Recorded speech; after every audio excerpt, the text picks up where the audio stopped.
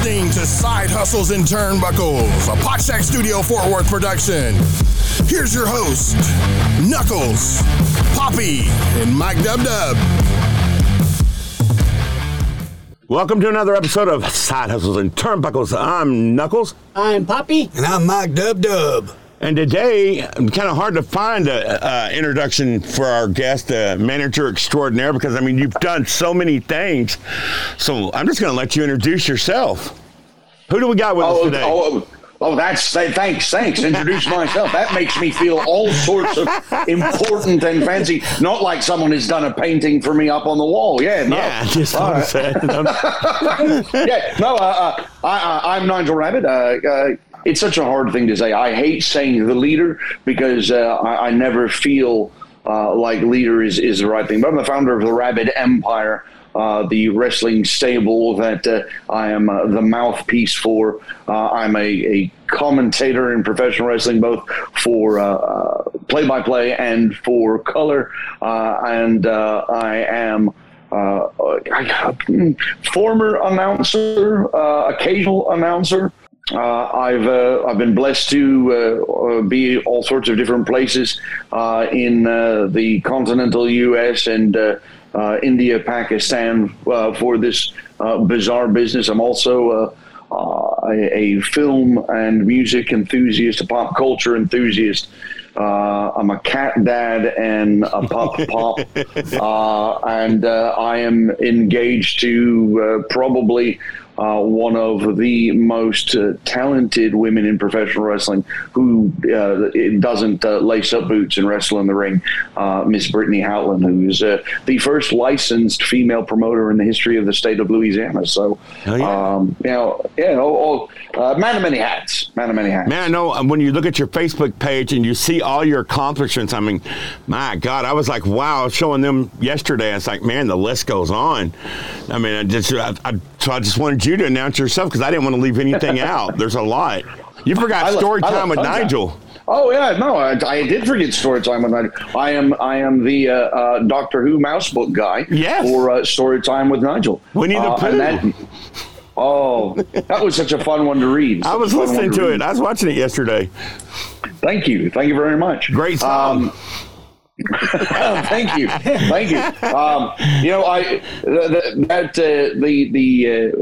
start of that and the music with that was something that I started doing when I was reading the Winnie the Pooh books, because that introduction to the Winnie the Pooh cartoon was such a staple in my childhood's consciousness that I was like, I'm not trying to be, the mouse. But this was one of the things that the mouse really, really did nicely and really did well.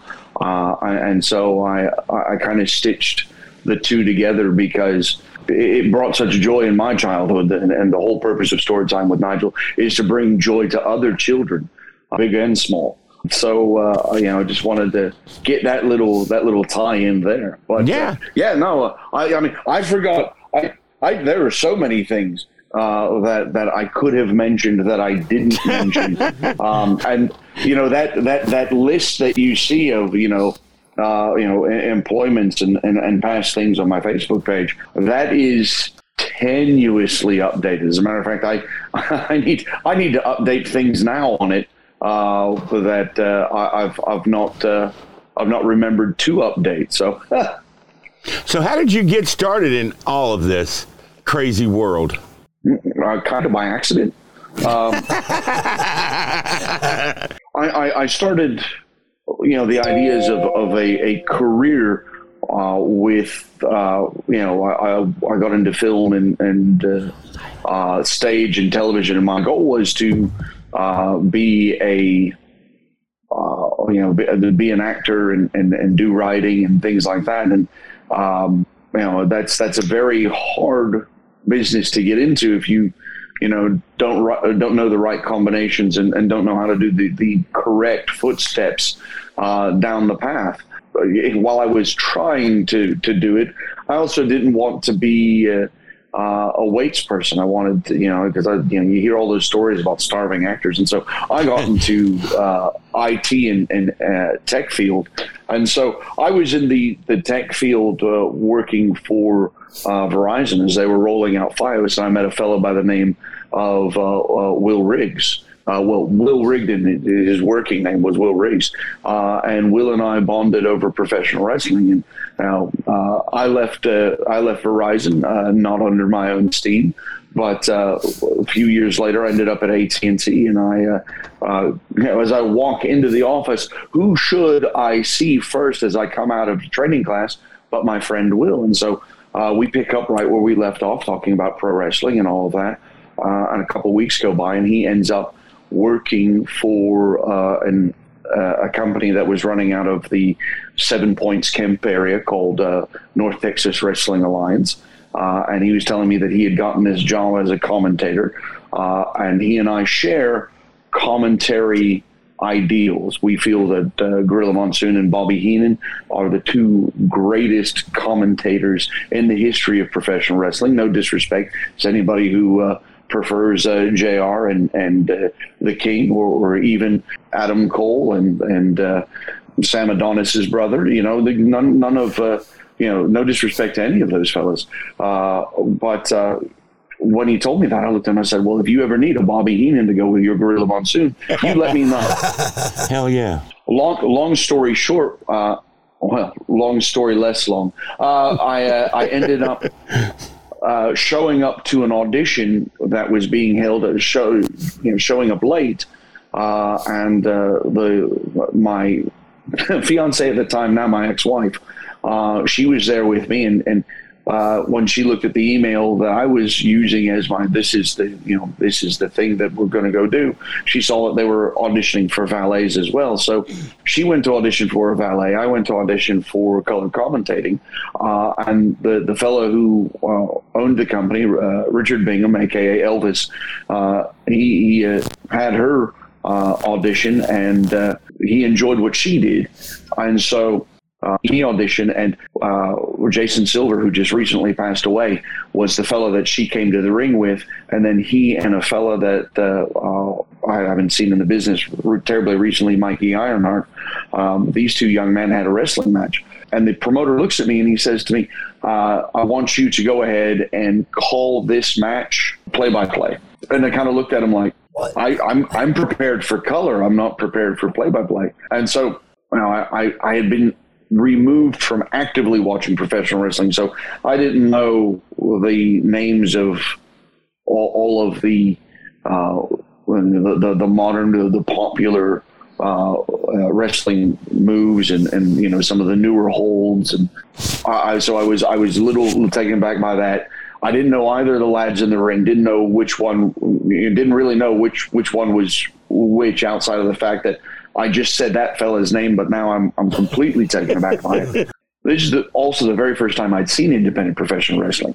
I'd heard about it having moved to Texas in '89, but I had no clue. I've been to a couple of WWE house shows. I've been to an episode of Nitro, and I've been to an episode. I've been an episode of SmackDown, and an episode of Raw, but now I've never been as close to professional wrestling as I had been. I was, maybe 100 feet from the ring, tops. I wouldn't even, maybe not even that far away. And I'm trying, and I'm watching, trying to understand what I'm seeing, and I'm watching these young guys do things that I only see on television. Look, these guys were barely in or out of their 20s. That's how young these fellas were. And I'm watching them wrestle, and I'm just stunned. I'm just about halfway through their match. The promoter turns around and looks at me and goes, "You gonna call this thing or what?" And I went, oh. So now, I'm uncomfortable because, I don't know. I don't know the moves. I wasn't prepared to do play-by-play. I don't really know which one of these guys is which. And now I've completely, I've been to auditions before. I know what it sounds like when it's like, yeah, we don't even want to talk to you by the time this is all finished. This is terrible. And we're just being polite to let you kind of finish things out. And so I start calling I'm saying things like drop kick, clothesline. I'm not even saying these fellas' names. I'm not, had a big right hand from something. None of those things. I'm just kind of, the audition finishes, and he and one of his partners wander off to talk amongst themselves. And my fiance comes up and she asks me how I did. It's like, oh, I wouldn't hire me. That was terrible. That was, you did great, but now he comes back and he hands us a business card and he goes, I want you two to come back and do a live audition in 2 weeks. 2 weeks we came back. We did a live audition, and I was in that interim. Will and I were bouncing off ideas on what to do in terms of a persona and a character. Nigel Rabid got developed, and so when I showed up, I was in character from the moment that I set foot on property until getting back into the car, leaving the Denny's from the after party. And I found out from the promoter probably 2-3 months later that he didn't even want me. He gave us the business cards because he was hoping that he could get my fiance bit by the wrestling bug so that she would want to be a part of the business, because he thought I was just terrible. But he didn't know me well enough.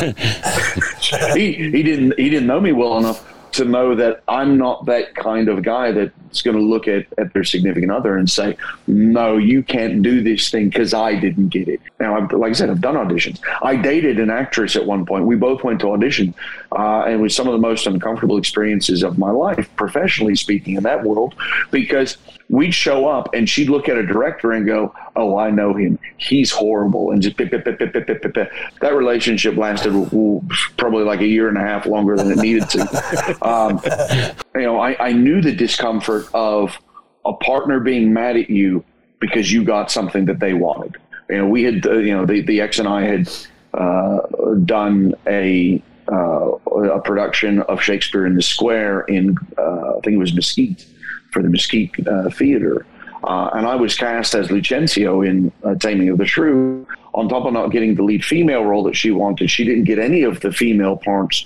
What the director ended up doing is, because there was so few men who showed up to audition, he gender swapped some of the characters because there wasn't enough guys who auditioned for the male roles. So she ended up getting a gender swapped character, and she was just seething the whole time. And of course made me feel terrible, because here I am with, a lead role in Shakespeare, and I can't even enjoy it because, my partner is just about everything. So, I'm not the type of guy that would look at her, my fiance, and go, you can't do it because I didn't get the job. But he didn't know that. He had no idea who I was. He'd never met me. And he was telling me that I didn't know if you were that kind of a prick. And so, I gave you guys this live audition, and I thought, if you did as bad a job live as you did for me in the audition, one of three things would happen. You'd know how bad you were, and so when I said I can't use you, you go, yeah, no, I understand. Two, now you say I say I can't use you, and you look at your girl and you say, you come with me. We're not doing this. And she either say to me, hit the bricks, or no, I'm going to do this, or hit the bricks. Or three, I was going to do what he thought was the most unlikely, which was to go, well, love, you enjoyed this, and I know how bad I did, but I did a good job. I did better than he expected, and he told me that night that he was very, very lucky to have gotten us both. As a matter of fact, I saw him just yesterday because we were doing a Red Bastien shootout, and got to spend some time with him. Without that fellow wanting to book the X, I wouldn't be in the business. I'd have gone and found something else to do. I'm glad you got to be where you're at today, man, because I couldn't imagine wrestling without you, especially for the independent scene, man, because you make the shows whenever you're in them, man, and you're one of my favorites up there, you and Nastico. Thank you. For me, Nastico can take his own thank yous. Is it hard for you to turn off the character once you leave the squared circle? Is it hard for you to become the regular guy, or are you always on with Nigel Rabid? Mel Gibson, when talking about his character in Lethal Weapon, Martin Riggs, once described him as he was like putting on a T-shirt. You put it on, you take it off. It was just that easy for him. In a lot of ways, the Nigel Rabid wrestling persona is that easy. I try to be a good-natured person in real life. So it's more complicated to stay in character once I'm outside of the squared circle. I will do, like, for example, if I'm at a merchandise table and someone comes up to me, interested in purchasing merchandise or wanting a photo with me, it's real hard to be grateful for the fact that somebody wants to spend money on the merchandise that I've provided. It's real hard to be a consistently nasty, waspish character. Now, if somebody comes in and is feeding that that persona by coming at me with that, Nigel Rabid, you're a piece of shit, and I don't like it. It's like, this is gonna be fun. But even when kids come at me sideways about things, I try to by and large be good when interacting with kids, because they're the future fans who come in and spend their hard-earned money and take time out of their day and time out of their life to come and appreciate the things that we do. And I may not necessarily benefit from little Johnny when he's at a wrestling show and 7-8 years old and at me, but my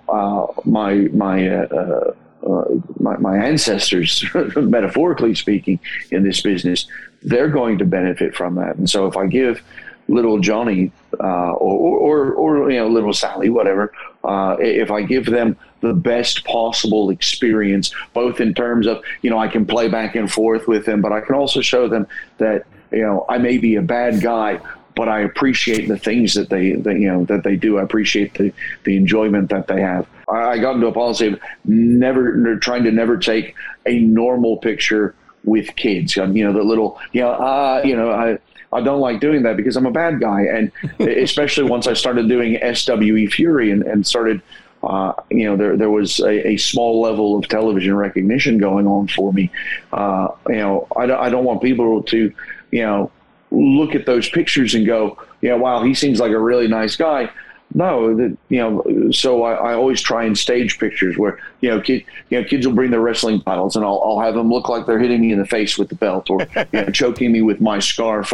Once or twice I've let, children hold either Winston or Boris and threaten me with it or things like that. And it's mostly, it creates memory, but it also helps to make sure that I'm maintaining the illusion that I'm not really all that good of a guy.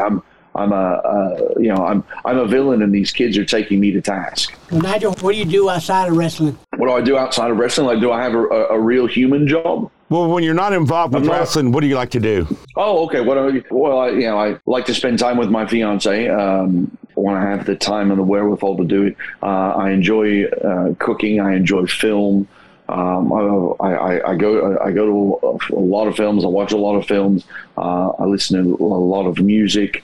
I enjoy playing video games. I'm a collector of pop culture, both in terms of books, comic books, action figures. All right, probably see. I'm a big fan of Star Wars as a whole. Maybe not as big a fan as of some of the things going on with Star Wars today, but a big fan of Star Wars as a whole. I'm a cat dad. I'm a pop. I've got 4 cats and 2 dogs. I enjoy going to the gym, but I haven't been in a minute because life has gotten away from me, and I need to get back to that. I'm not the guy that would normally go, oh yeah, working out and, iron and that's not my overall view on things. But I will say the personal individual benefits to pushing yourself and pushing your body at least into some level of exercise so that you can maintain some level of counterbalance to the hecticness of life and what we do to our bodies. I've never been a healthy eating guy, so I kind of have to find other ways to counterbalance that, and so I found that exercise is good for that. But exercising takes time, and I got to figure that mess out. Well, I got two questions. How long you been manager, and who have you managed? Oh, dear God in heaven.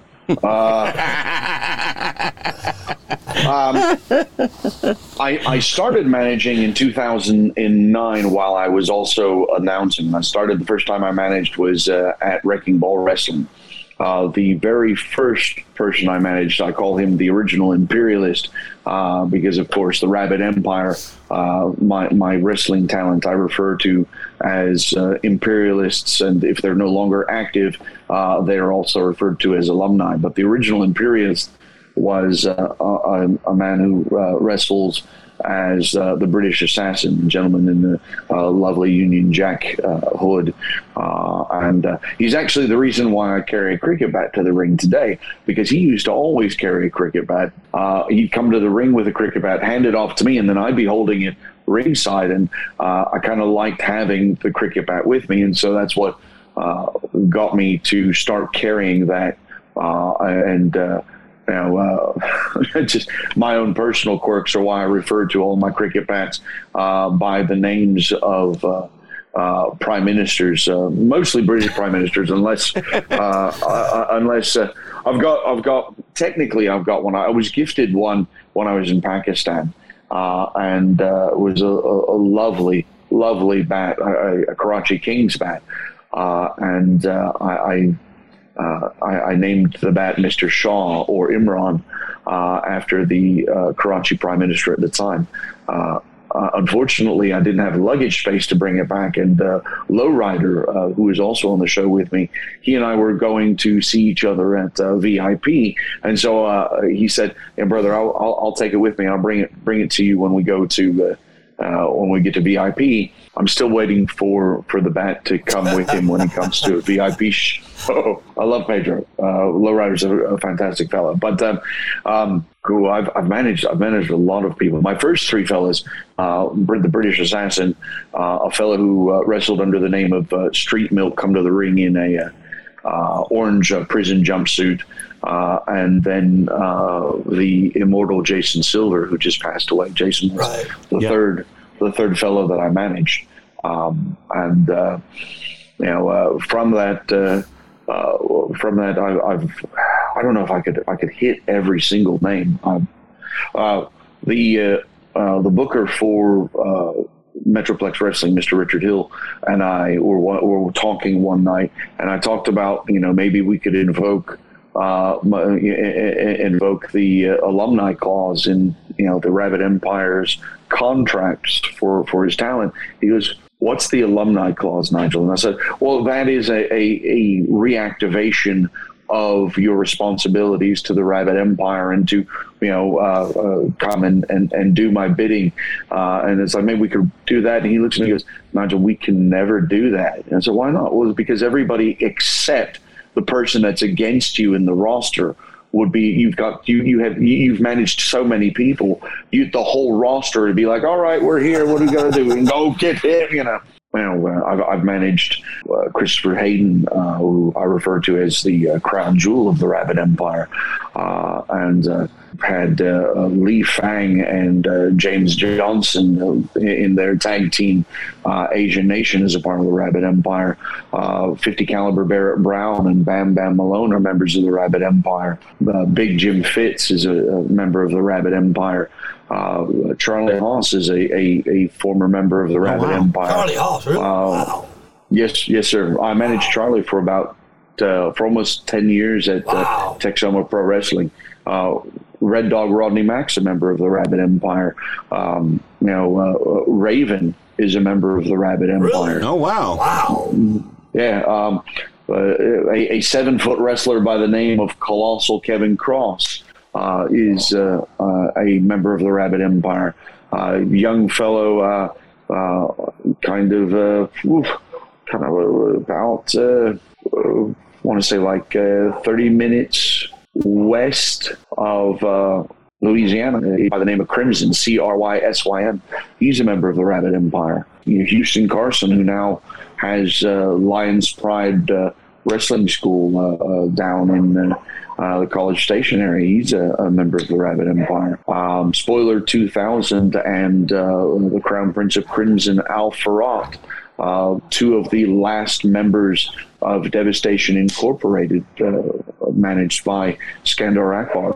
They are members of the Rabid Empire. I can keep going and keep going and keep going. I've been paired with a lot of tremendous people. Dane Griffin, he's a member of the Rabid Empire. The Murder Hawk monster, Lance Archer, is a member of the Rabid Empire. Well, I've been blessed to manage some really incredible people. And where you see me there, Knuckles. King Kizzy and Donovan Pierce, members of the Rabid Empire. Oh yeah. Wow. They're good too. They're excellent. They're excellent wrestlers. I see a lot of positivity in their future. Just recently, even though I won't be continuing back with the company, Tim Storm and I. Tim Storm is a member of the Rabid Empire. I've been really blessed to work with a lot of really incredible people. Man, and I could keep going. I've not even really scratched too deep on the surface. Because as the nature of professional wrestling and the nature of being a manager in wrestling, sometimes you get put with someone for a night. Sometimes you get put with someone for almost a decade. Well, we are about out of time, but we want to say y'all got a show coming up next Sunday, and are you going to be involved in that? Are you your guys going to be out there? Kizzy and Donovan will be. I'm going to try to be there, but I'm actually.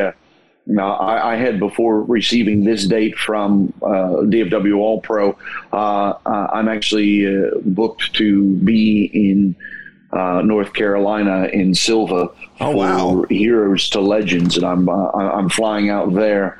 Friday night. Both myself and Miss Outland are flying out there for that show, and we're flying back in Sunday. So, fingers crossed. That will be in enough time for me to just go from, even if it's just go from the airport to the hideout and do that. But I hope to be. But I get dates, and sometimes for DFW All Pro, dates change and dates shift, and so I spend a little bit of time going. I'm going to have to look at my calendar to see what's happening. But my goal is to be there. Well, cool. Well, until next time, man, we want to invite you to come back again, maybe in June. If you get a chance, we'd love to have you come back anytime, dude. I love having you on, man. Like I said, you're one of my favorite managers out there. Thank you very much. And we still haven't even really touched the surface of everything that's you, man. So I want to continue this again. All right, dude. Thanks, All right. brother. Thank you, Nigel, for coming on today, man. And I want to get back in touch with you about coming back on again. Absolutely. I hope you had fun. I hope you had fun. I did. I had a blast. And again, thank you for the lovely painting. As a matter of fact, when Miss Brittany took a look at it, she popped really hard for it. Brittany does a lot of sequin work. As a matter of fact, it's not sequin, rhinestone work. She does a lot of rhinestoning. As a matter of fact, you can see her rhinestone work on places like AEW and NWA, because she'll do rhinestone work. Mm-hmm. Yeah, cool. As a matter of fact, if you guys ever see that picture that she's got that she sells, where she's wearing the leather jacket that's got spikes all over it, she did all of the spikes and all of the rhinestoning there. Yeah, well, when we were doing SWE and I was managing The Perfect Enemy, we were going to do an entire sleeve of pointed spikes down my arm on both sides so that I was spiky like The Perfect Enemy. But that would be too rabid. Things happened. No. Just rub it a little bit. Just a little bit of rubbing in face. That it'll be fine. It'll be fine. Well, all right, Nigel. Thank you so much, sir. Thank you for having me. You guys have a great day. Enjoy the rest of your day. You too, sir. Bye-bye. Bye-bye. All right. Cheers. You've been listening to Side Hustles and Turnbuckles, a Podshack Studio Fort Worth production. Please like our Facebook page, Side Hustles and Turnbuckles. Like and subscribe to our podcast so you can be alerted each time we drop a new episode. Until next time, this is Big Skinny. We'll see ya.